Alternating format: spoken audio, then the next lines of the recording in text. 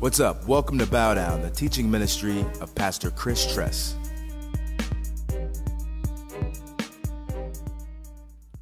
Hey, let's go ahead and turn to Psalm 1, please.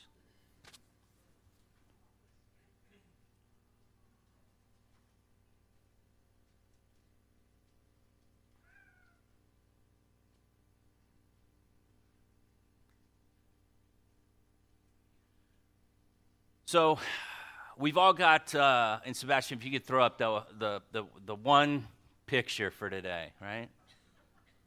So, my wife sent me this morning. It was funny for me because that was me last night, eating chocolate. I was at a party as well. I had about 5 Cuban sandwiches, and so I am just like, anyway, I went all in, man.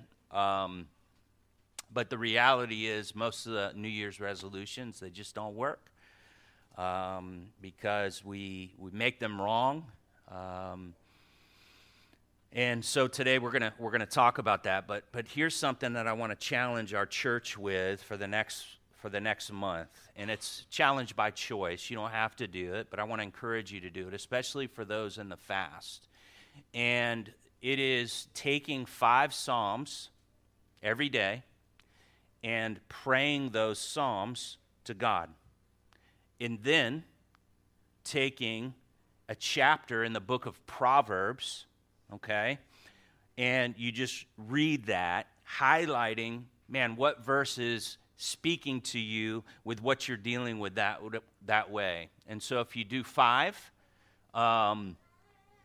in one day, and you do a chapter of Proverbs for the month, you're going to read Psalms and you're going to read Proverbs. Why is that important? Because sometimes we have tendencies, and everybody here is probably on the Proverbs side or the Psalm side. Well, what do you mean by that, Chris?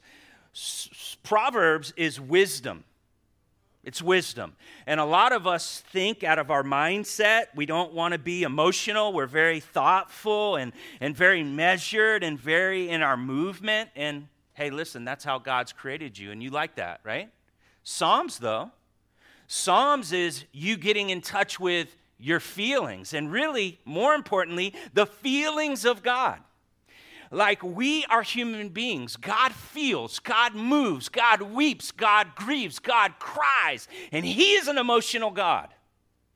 And some of us just want to stay in Proverbs and live a stoic life and be all cerebral all the time. And I want to challenge you to get into Psalms.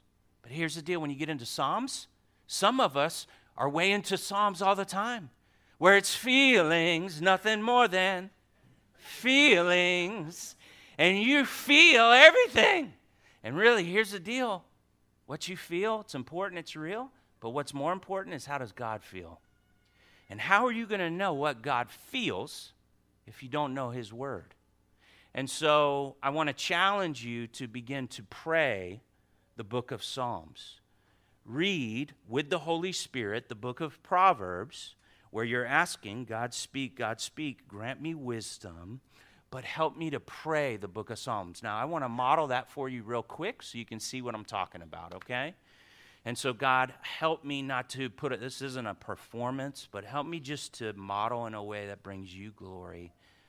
Verse 1, blessed is the man who walks not in the counsel of the wicked, nor stands in the way of sinners, nor sits in the seat of scoffers.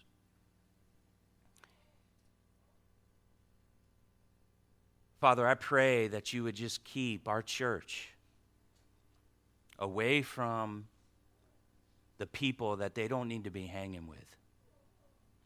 Especially this year, God. You have declared in your word not to be unequally yoked. And so, God, I pray for greater revelation, that in our church, that you would help them to become friends of sinners, because you are friends of sinners, but you hung around the 12 disciples, Jesus. And so, God, I pray against the philosophies of this world, the philosophies of this age. wicked counsel, whether it be at work, whether it be at school, whether it be in our own church, where there's unbelievers that have their minds set on the things of this world and not on things of God. And so, Father, I pray that you would just keep our church pure and holy and blameless before you, and keep us away from the progression that we see here, so that we don't walk, stand, and eventually sit with the ungodly. Help us, God. Verse 2. But his delight is in the law of the Lord, and on his law he meditates day and night. And so, God, I think it's true that everybody in here should be cut to the heart right now. For who among us meditates day and night on your word? And so, God, we just ask for forgiveness, and we ask, God, that, and we trust 1 John 1:9, that if we confess our sins, you're faithful and just to forgive us our sins and to cleanse us of all unrighteousness. God, I pray for a revival to break forth in our church and our congregation, that these people, your bride, would begin to meditate on your word, God, that it would have its rightful place. So a man thinketh, so is he. For you will keep him in perfect peace, whose mind is stayed on you. The precious promises. And the one that I already quoted in John 6:63. The words that I speak, they are spirit and they are life. The flesh, it profits nothing. Give us a love for your word, God. Give us a love for your breath.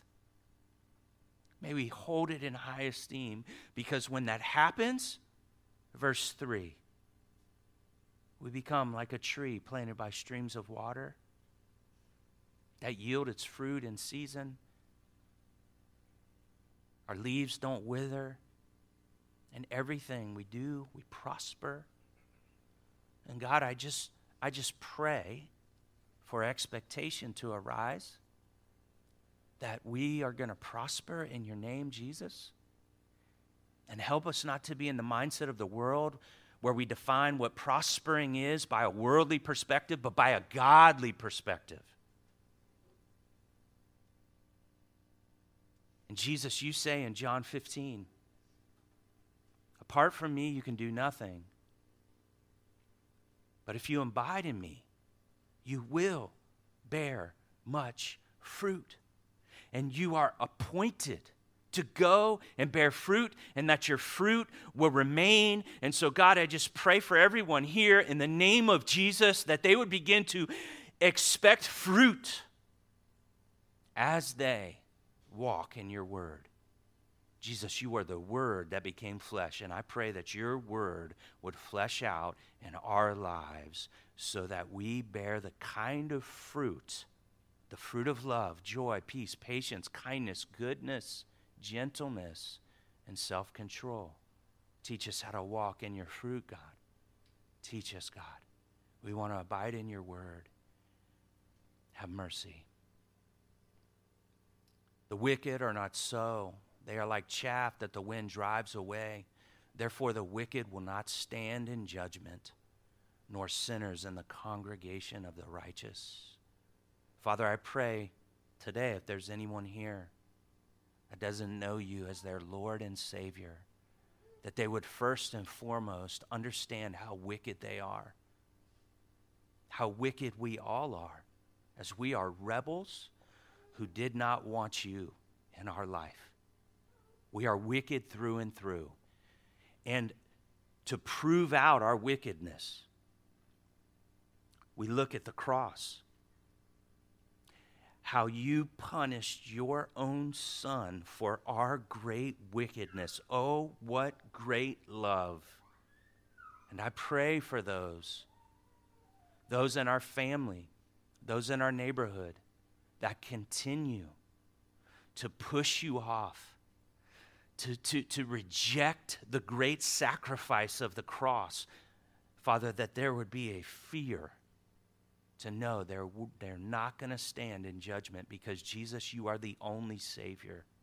And there is only one name on heaven and earth by which a man can be saved, and that name is Jesus. Jesus, you are the way, the truth, and the life, and no one comes to the Father except through you. And so, God, I pray, God, for those that continue to walk in wickedness and reject Yeshua and the sacrifice of your only begotten Son,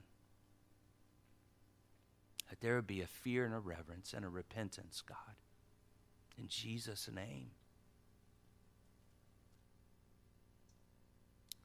Verse 6, for the Lord knows the way of the righteous, but the way of the wicked will perish. Father, I thank you that you know our way. You know our way. You are always with us, never to leave us or forsake us. You are with us always, always. And so I thank you, God. We do not have any righteousness apart from your cross. But your word declares, God made him who knew no sin to become sin for us, that we might become the righteousness of God. And so we thank you for the righteousness that's been given to us, that's been imputed to us because of our faith in Jesus, his cross, his death, and his resurrection. And we thank you, God, that because we are the righteousness of God, that you know our way. You know our way.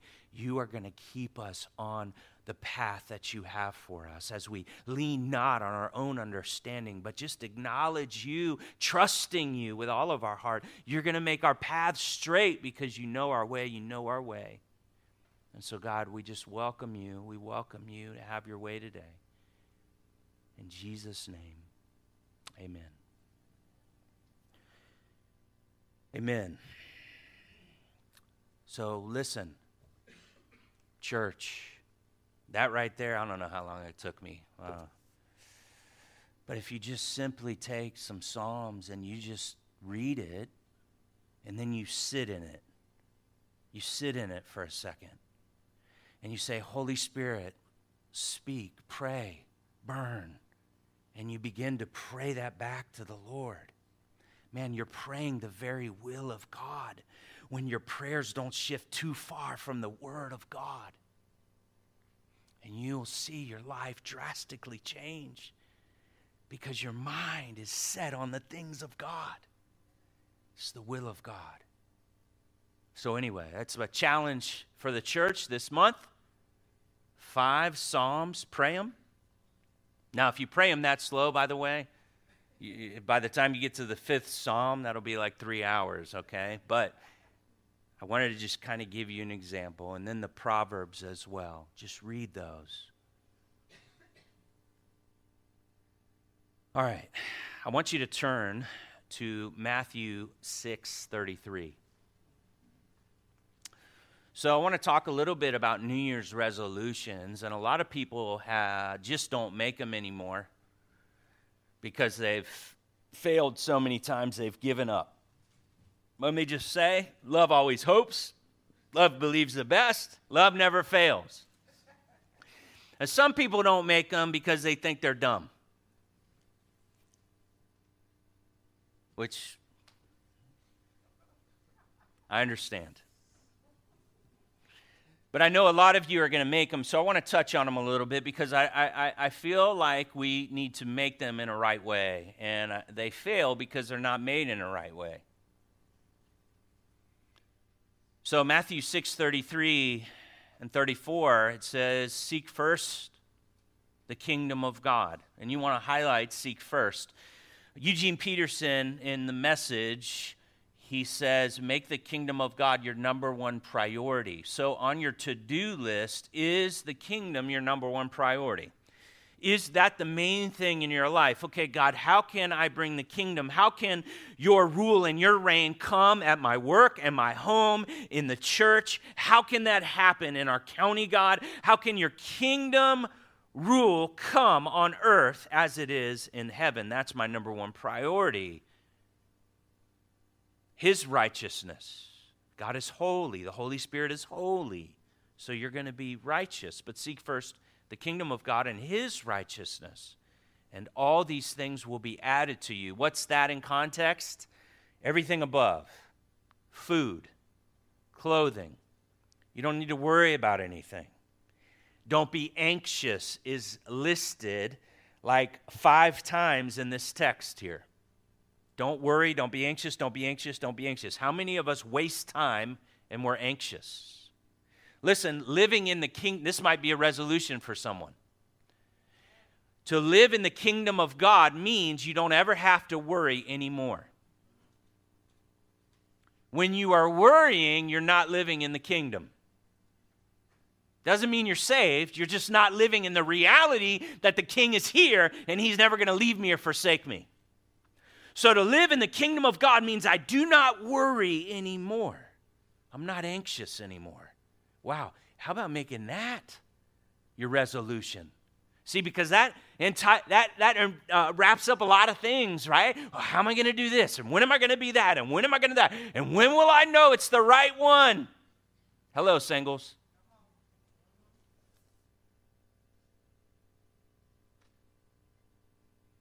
(34) Therefore, what's that therefore? Your dad's going to take care of you. This is kingdom living. That my dad, he's in control. Don't be anxious. And this is Jesus talking. About what? Tomorrow. That's why I don't like New Year's resolutions. Because a lot of them are focused on what? Tomorrow. And when we focus too much on tomorrow, we could be in very much danger of disobeying this passage here.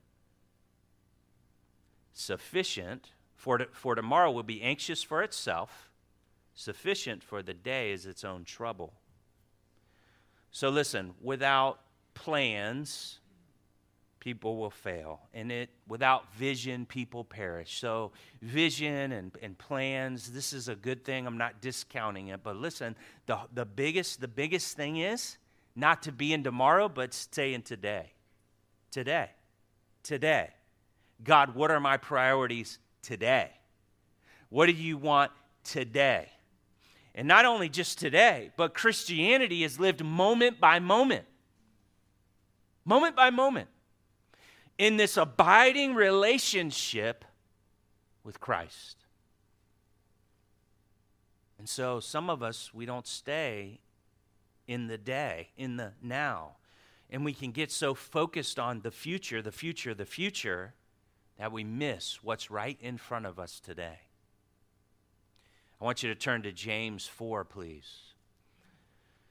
We're going to be going to a lot of different passages because I want to drive home this point. Hey, make goals and plans and resolutions all you want, but listen, stay in today.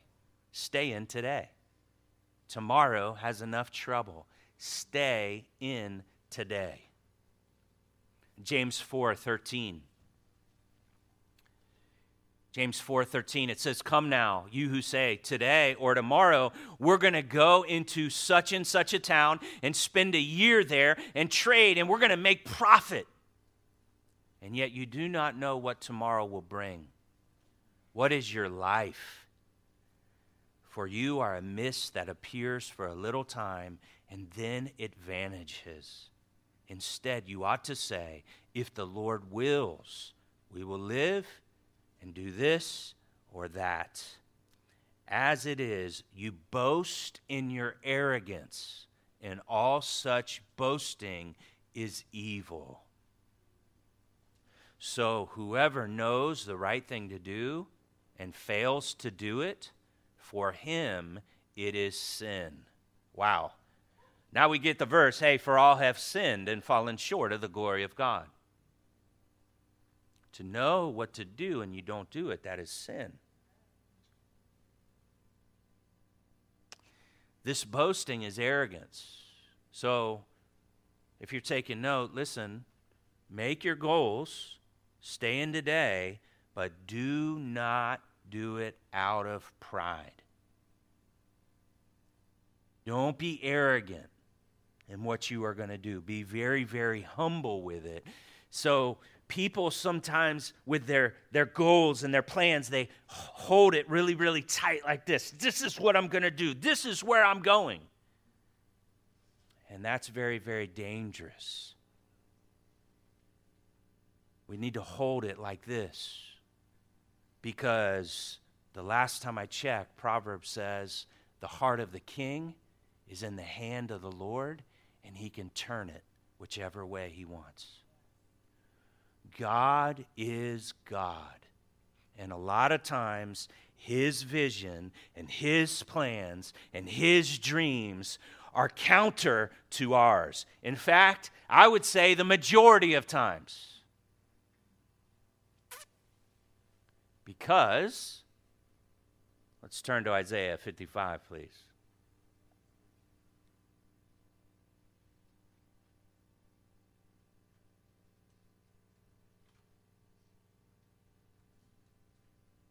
Hold the vision, hold the passions, hold the things very loosely, for you do not know what tomorrow will bring. Make resolutions in humility. Stay in the day. Stay in the day. Tomorrow's got enough things. Don't worry about tomorrow. Stay in the day. Stay in the moment. Isaiah 55. Here's why the majority of resolutions don't work. Is because we're not making them with God. Why don't we make them with God? Here's why. Isaiah 55:8. It says, for my thoughts are not your thoughts, neither are your ways my ways, declares the Lord.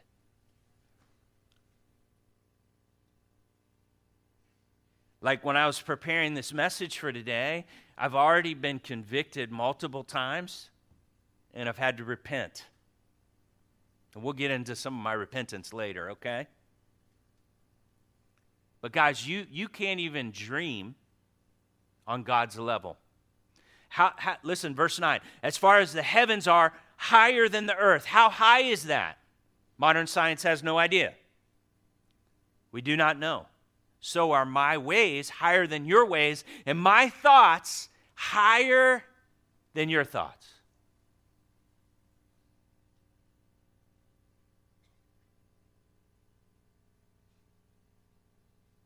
So, here's another question for you. When I make plans, when I make resolutions, when I'm making a pathway, am I expecting God? Am I expecting God?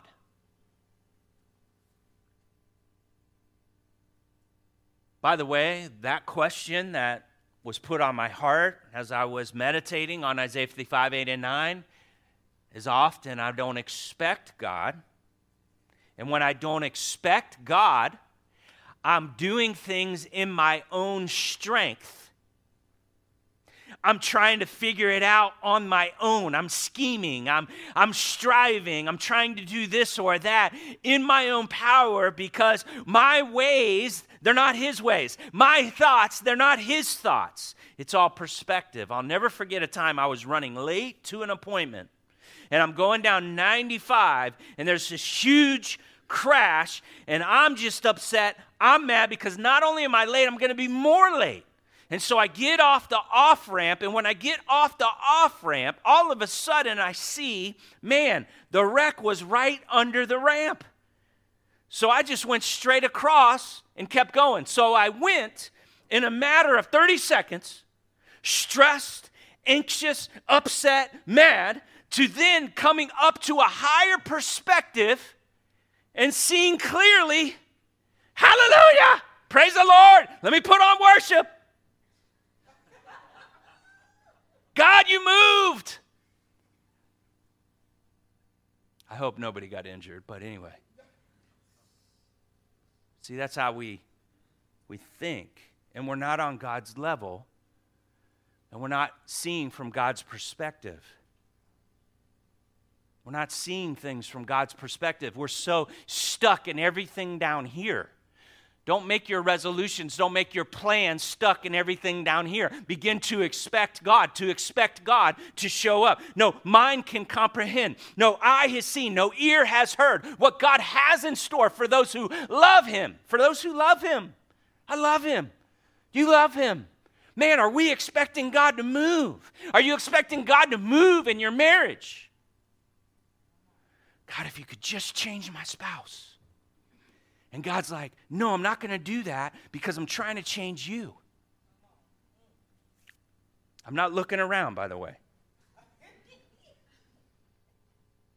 You're the one I'm after. A lot of times we think we're going to go do ministry and we don't realize we're the ones that need the ministry.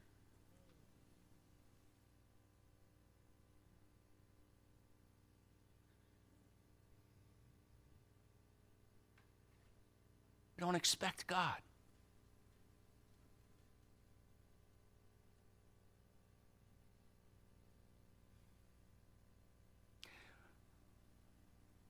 Big Rob's here.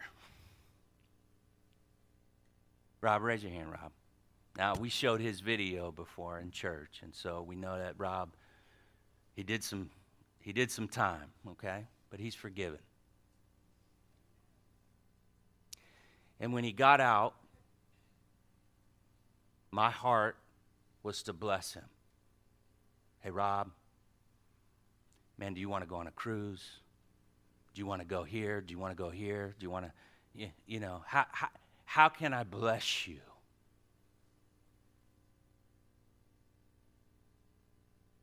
Here's what Rob said to me. He said, Pastor Chris, I just want you to baptize me.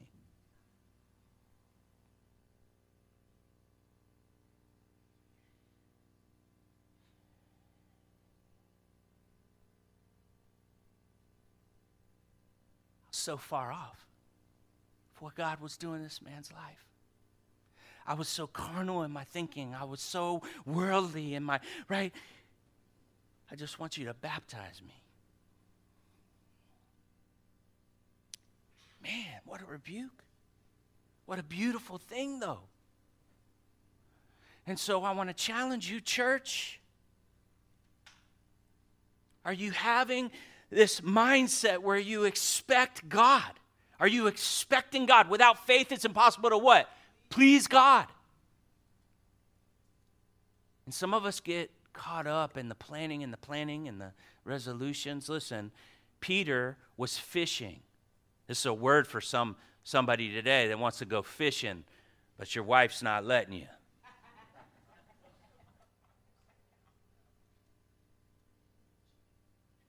He didn't have a 5-year plan. He was fishing, and Jesus comes and says, come follow me, and he took off with him.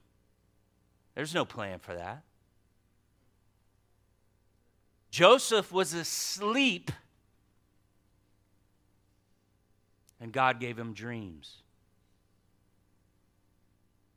He gave him dreams, but you know what? And this is why. Look at the plan, though. The dream was that his family would bow down to him. But then he was sold as a slave by his own brothers. And then, as a slave, he was lied about, where they attacked his character for something that he did not do. And he was unfairly treated and put in prison and left for dead. Your life's over, Joseph. But you know what's interesting? After every bad thing that happened, when you read that story, it says the hand of the Lord was with Joseph. And it got worse and worse and worse. And the hand of the Lord. Some of you, it's been tough. And listen, it's going to get tougher because God's breaking you. He has to ruin your life. One of the hardest things I've had to deal with was I got attacked viciously by people that I love on Facebook. My character was maligned. I was called names. My whole 20 years of trying to just die to myself and serve and love and lay my life down, like all of that just completely blasted, name brought through the mud. And it was all lies. And here's what got exposed. I started responding. Oh, you think this? Well, I did this, and I did this, and I did this, and I did this, and I did this. And that pain was real, and I had to go into inner healing, and I had to receive prayer. I had to say, pray for me because I am wounded, I am hurt. And in my response, I was responding to things that I had done. When you respond to things that you have done, you are operating out of pride.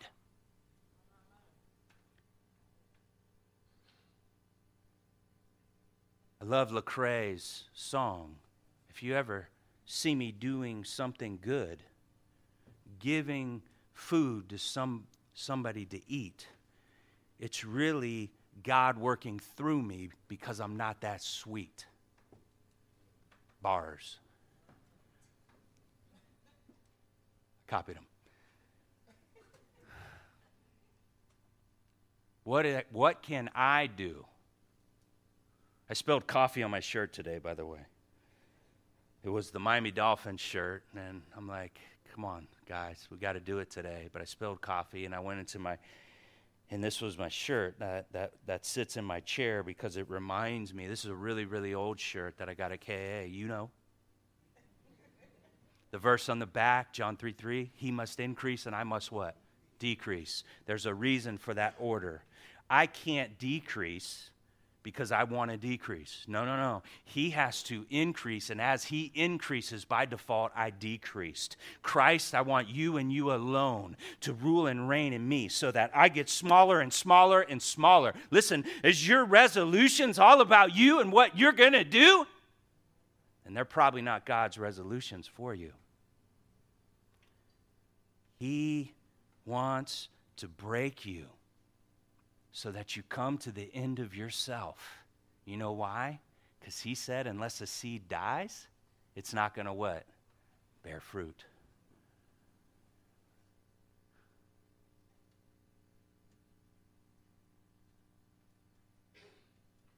I haven't prayed this prayer in a while, but I want to encourage you. It's a good one. God, help me to fail and fail and fail so that if I ever succeed, I'll be completely sure it was you and not me.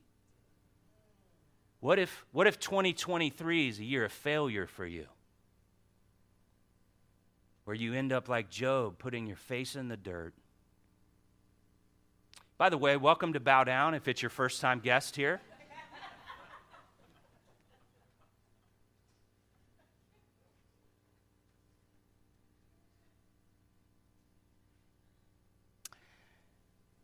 And seriously, bow down. You guys know, I do encourage once in a while, right? But we want to be real here. We don't want to be fake. And some of you need more failure before God can really begin to do what he wants to do in your life. But he's a good father. He's a good father in that. David's anointed king. But then it was over 15 years of him being on a run, having his boss throw spears at him, not once, but twice, living in caves, being hunted like an animal, maligned with his character, everything, right? And then he eventually became king after 15 years of pain. Moses, man, he was trained and raised in the best leadership the world had to offer in Egypt. And he was confident in his leadership skills and ability. And then he looked left and he looked right and he killed the Egyptian. But you know what? He never looked up. He looked left and right. And when the world trains you, you look left and right. You looked at your gifts and your talents, not his. And what God had to do was bring him out to the wilderness where he could go and die. So that You're now ready to lead my people because you're completely convinced you can't do it.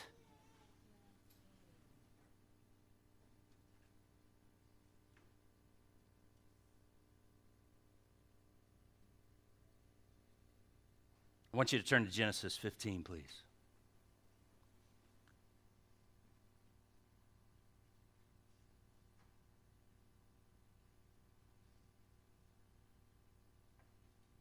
If I write a book on this, how to do New Year's resolutions, it's not going to sell, guys.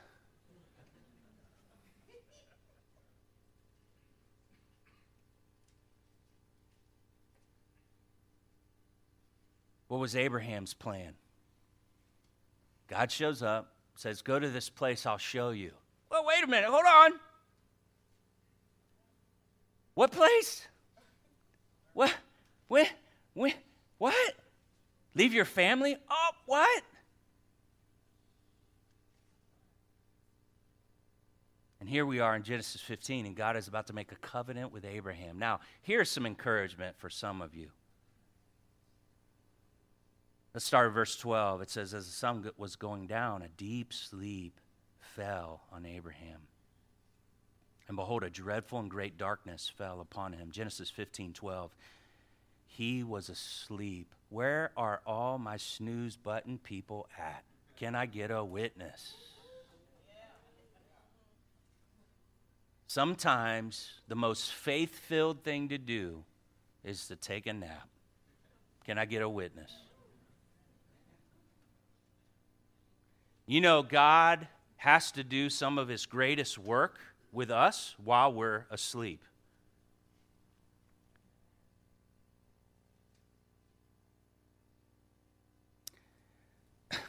Because we get in the way, guys. We're not on his level in his thoughts and his plans and his dreams. And so sometimes the greatest step of faith you can take is to go to bed. You look at the Bible. In Genesis chapter 2, Adam was wanting a side piece. And what did God do? He put him to sleep. And when he woke up, whoa, man, that's the original Hebrew. Whoa, man.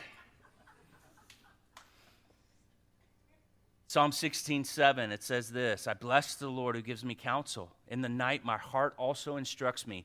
Do you know, when you sleep, God is still instructing your heart? He made this covenant with Abraham while he was sleeping. And part of that covenant was Jesus. Part of that covenant was you and me because we've been grafted in. And Abraham was sleeping. He's the father of our faith. And Joseph, Christmas story, right?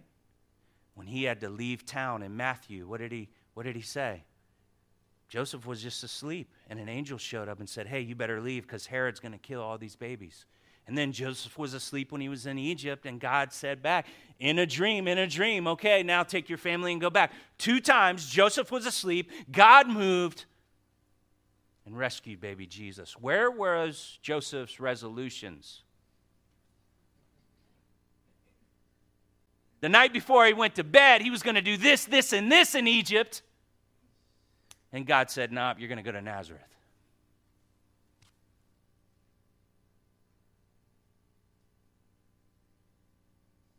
Jesus is the Lord of the Sabbath. So you are always Sabbathing. Because of the Lord of the Sabbath is in you. So be at rest, be at peace. Your dad has everything taken care of. Everything. Therefore, do not be anxious. When you read Matthew 6, 30, 32, it's somewhere in there it says, the pagans are worried about these things. People that don't know God worry about these things, but not you, not my children, not my kids. My Father has it all. I don't need to worry.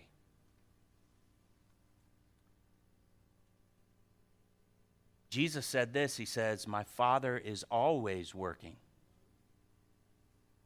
So when you go to sleep tonight, or you feel like this is a word for me, I'm taking a nap this afternoon. God is always working because Jesus said, my Father is always working. Sometimes I get so overwhelmed with work and I have to stop, I have to repent, and I have to say, wait a minute, Dad, I'm going to go to bed right now because you are always working. In fact, this problem of mine is really not mine because everything I have, it belongs to you. So it is your problem. Somebody steals your car, God, somebody stole your car.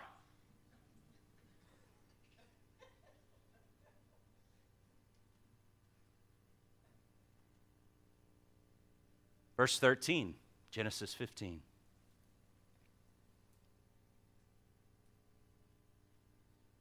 Then the Lord said to Abraham, know for certain that your offspring will be sojourners in a land that's not theirs, and will be servants there. And they will be afflicted for 400 years. God was telling Abraham for 400 years his ancestors would be slaves in Egypt. Oh, is that in your resolution?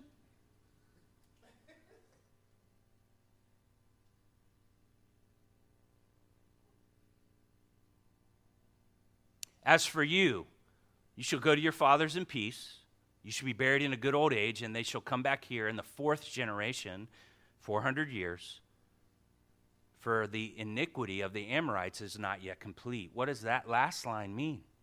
It means this: the Amorites, these people were evil, they were vile. They would burn and kill babies and sacrifice them, child sacrifice, just horrific people, evil people. And God who is slow to anger, abounding in love, was letting them continue to do evil because someday it's going to reach its peak and you're going to wipe them out because they will not repent of their evil deeds. That's what's going to happen with this world one day. People will not repent. They will not. We read the book of Revelation. All these things. They would not repent of their evil deeds. And so God, He has purposes and plans. Not only was He going to punish the wicked, but He's also doing something with the offspring of Abraham that He's thinking generationally. So listen, resolution people, if you're still doing them. I'm trying to get everybody not to do them, actually. No, you can do them. That's cool. It's cool. Just do them in God. God is the God of generations. So does your resolution think through the generation? Does it entail the generations? This isn't about you right now. So much of our modern Christianity is about me and my purpose and my plans and my this and my that and fulfilling this. And listen, if that could die today, I wish it could in all of our lives.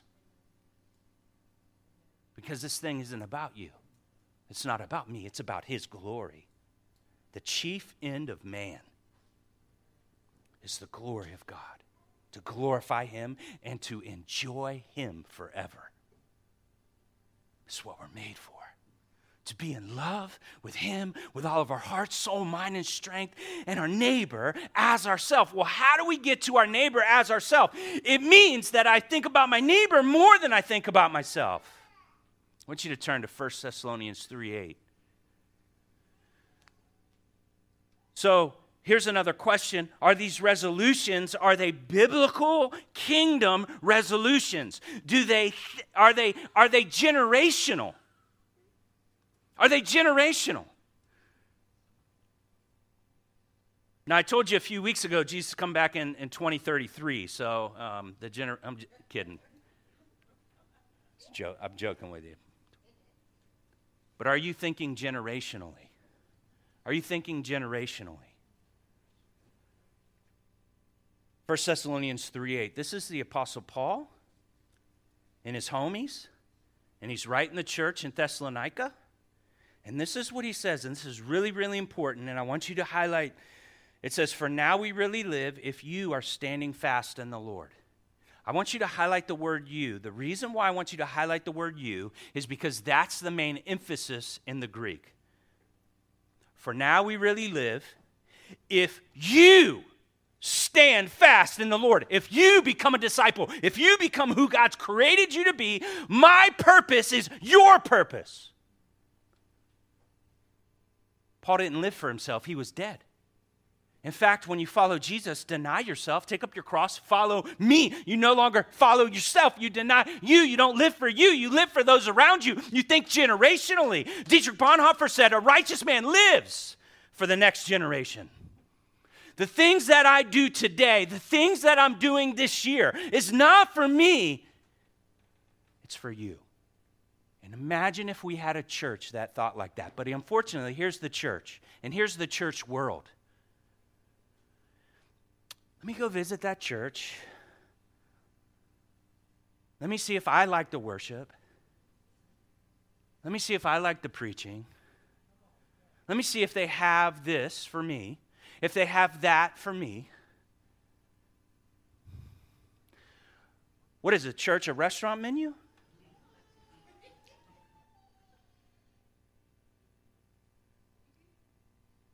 And when we think like that, instead of, gosh, that guy cannot preach.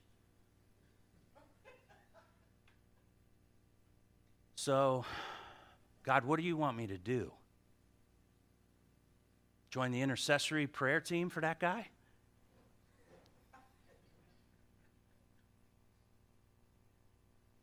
Buy him some software? Send him to some classes?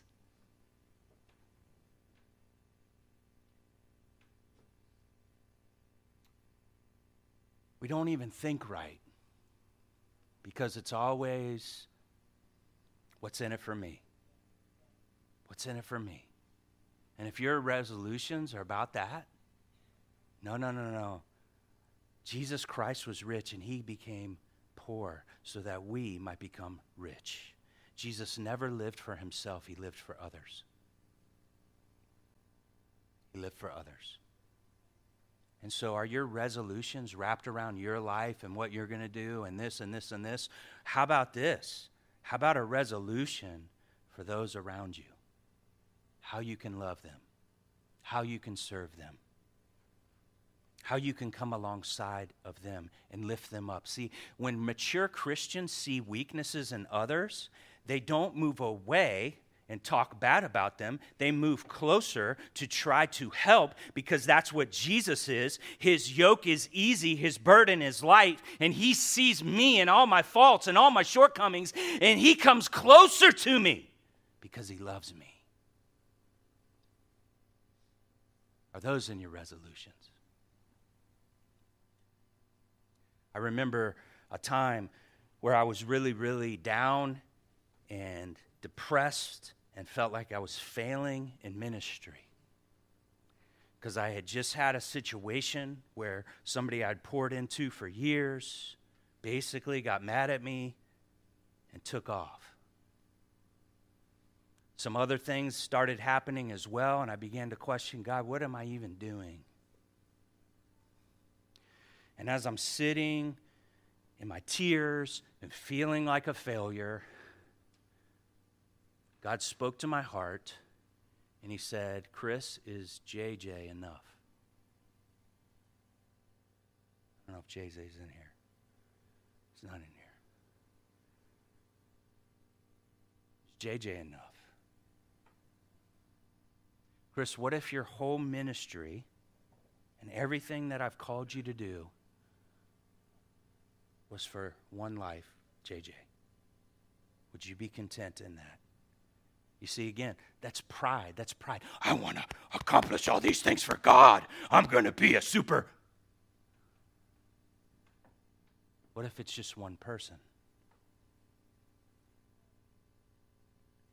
And Chris, what if it's not for JJ? But what if it's for his kids?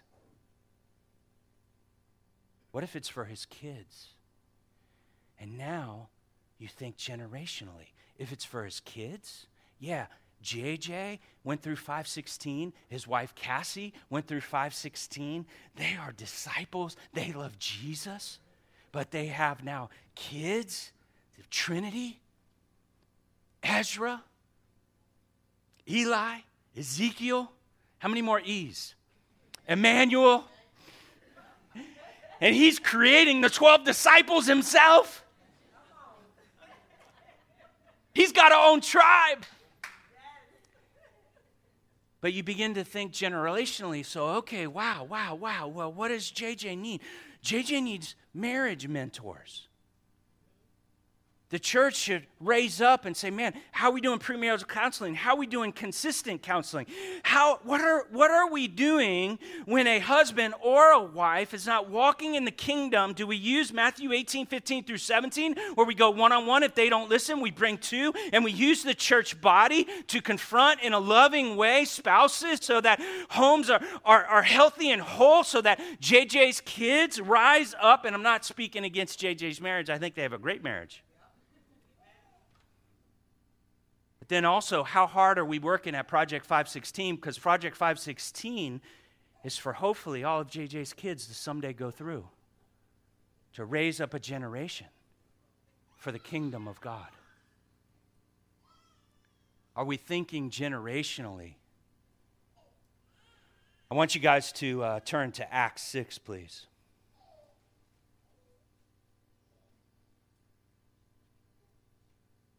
Actually, the book of Acts.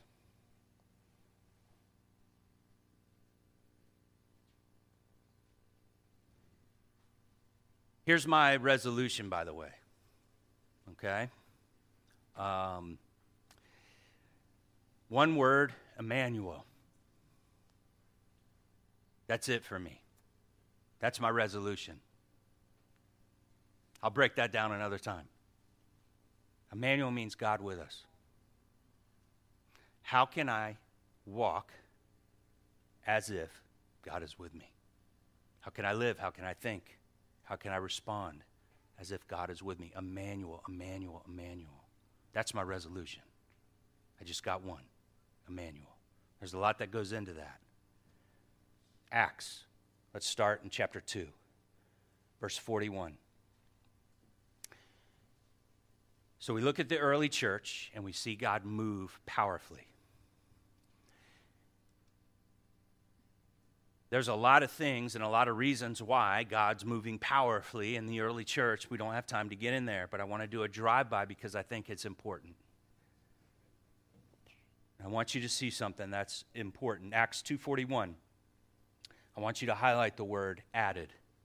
The gospel's preached and added 3,000. Added. I want you to go to Acts 2:46 and 47. Acts 2:46 and 47. It says, and day by day, attending the temple together, breaking bread in their homes, receiving their food with glad and generous hearts, praising God and having favor with all the people, the Lord what? Added. He added to their number those who were being saved. I want you to go to Acts 4:4. Now we're up to 5,000 people. So it went from 3,000 in one day. People were added. Now we're up to 5,000. All right? It's pretty good movement, right? It's pretty good movement. I want you to go to Acts 5:14. It says, and more than ever, believers were what? Added. So you see this word, added to the Lord. Multitudes of both men and women. And then I want you to go to Acts 6, please.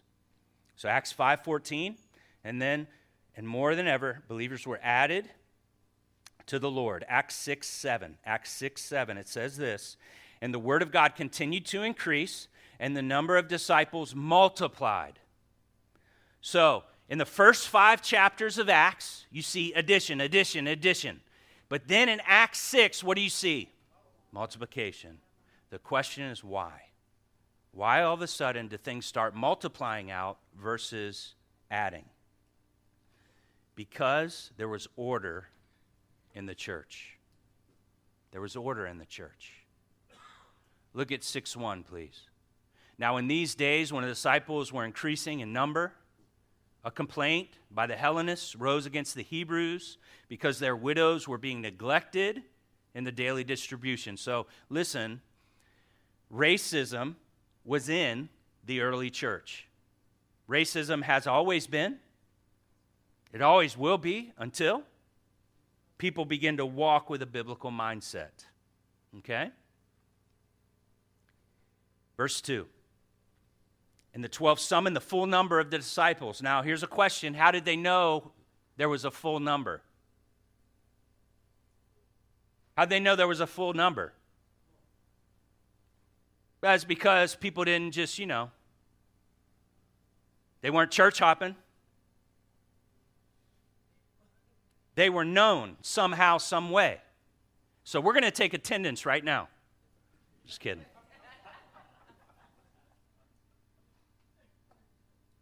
They were members. They said, hey, this is my church. This is where I belong. I'm known here. People know me. And there was a full number. There was a full number, meaning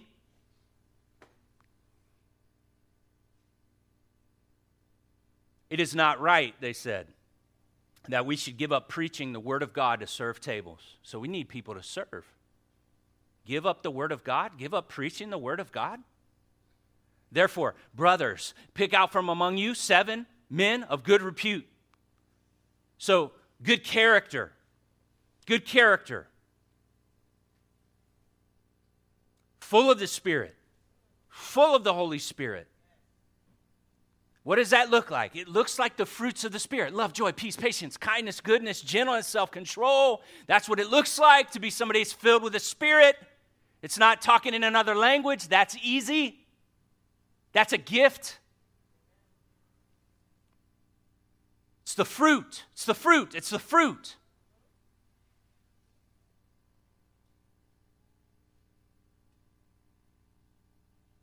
And of wisdom. I'll never forget a financial class my wife and I went to. The guy teaching it didn't have a job. When we left, we were cracking up because it's like, you got to be kidding me, bro.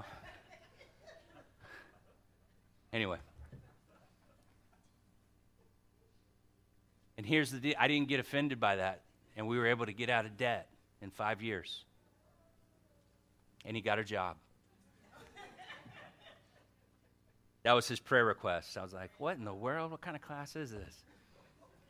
Anyway, verse 4.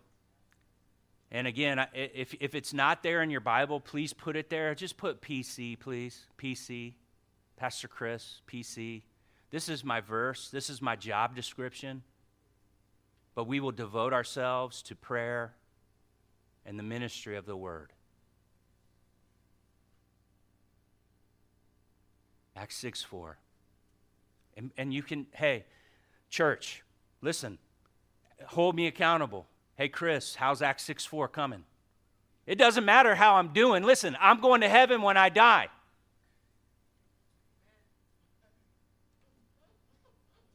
Chris, how you doing with 6:4? Because that's what the Lord has called you to do. How you doing with Emmanuel? How you doing with your time, Chris? Oh, I'm out of time. Verse 5. And what they said pleased the whole gathering, and they chose Stephen and a bunch of other people. The apostles, they prayed, they laid their hands on him, verse 6. And the word of God continued to increase, and the number of disciples multiplied greatly. And so, church, we need you. John F. Kennedy said, it's not what your country can do for you, but what you can do for your country. And we have a country right now. If you give me free college, I will vote for you. And we've completely lost our minds. We've lost our minds. But the church, listen, it's not what the church can do for you, but it's what you can do for the church. And listen, you claim to follow Jesus. Jesus said this, I will build my what? Church. So Jesus is building his church. He's building his church. That's what he's doing. What are you doing, saint? Guys, I don't know about you, but man, I want multiplication to begin to happen. I want people to walk in their giftings and their callings. I want marriages to be whole and well. I want to see our young people come up in the fullness of God, who God has created them to be, understanding their identity so they can walk in their destiny. That they live generationally, that they just don't live for themselves. Where they say, God first, others second, I'm third. I'm third. This thing ain't about me, it's about you. That we raise up a church like that. Cancer is when a body part focuses on itself and it begins to take. That's not good. The body's supposed to function in a way where the parts of your body serve the other parts. And so, if Bow Down Church is your home, there are a number of ways that you can serve. And I'd like to send you those ways. If you would just email, not me, just get in touch with Cheryl at bowdownchurch.com.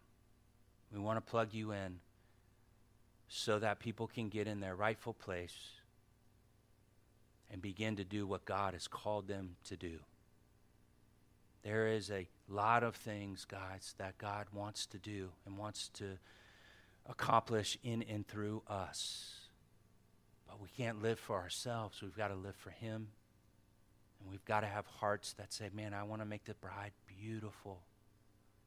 So, I hope you didn't give up on your New Year's resolutions. I pray you would do them in a right way. But the Church of Jesus Christ should be in your resolution. If it's not, no judgment.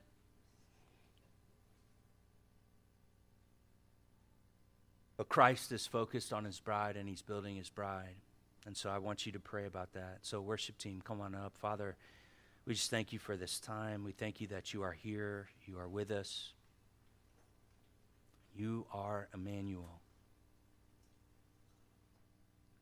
But I pray if there's someone today that just doesn't know you or has not surrendered their life to you, Jesus, that today would be that day. That they would say, you know what, I'm no longer going to live for myself anymore. I want to live for you, Jesus. I want to completely give my life to you, Jesus. God, I pray for your bride. I pray for the church.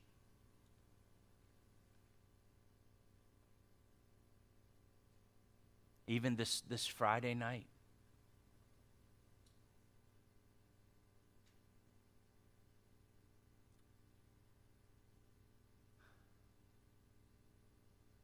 God, we have people gathering here this Friday night for Recovery Church. They're going to be on this grounds, in this room. People that are struggling with addictions, struggling with life, God. And I pray, Father, God, that you would just raise up your church, God, to gather around. That your church would just stop living for herself, but would live for you, Jesus. That we'd put others first. To bring glory and honor to your name. Not to us, but to your name, God. Be the glory.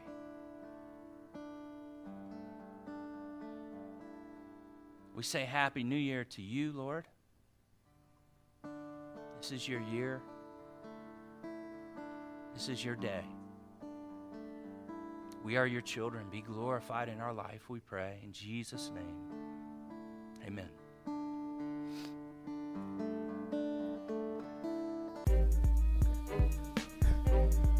Thanks for visiting us today. Make sure to check us out online at www.bowdownchurch.com.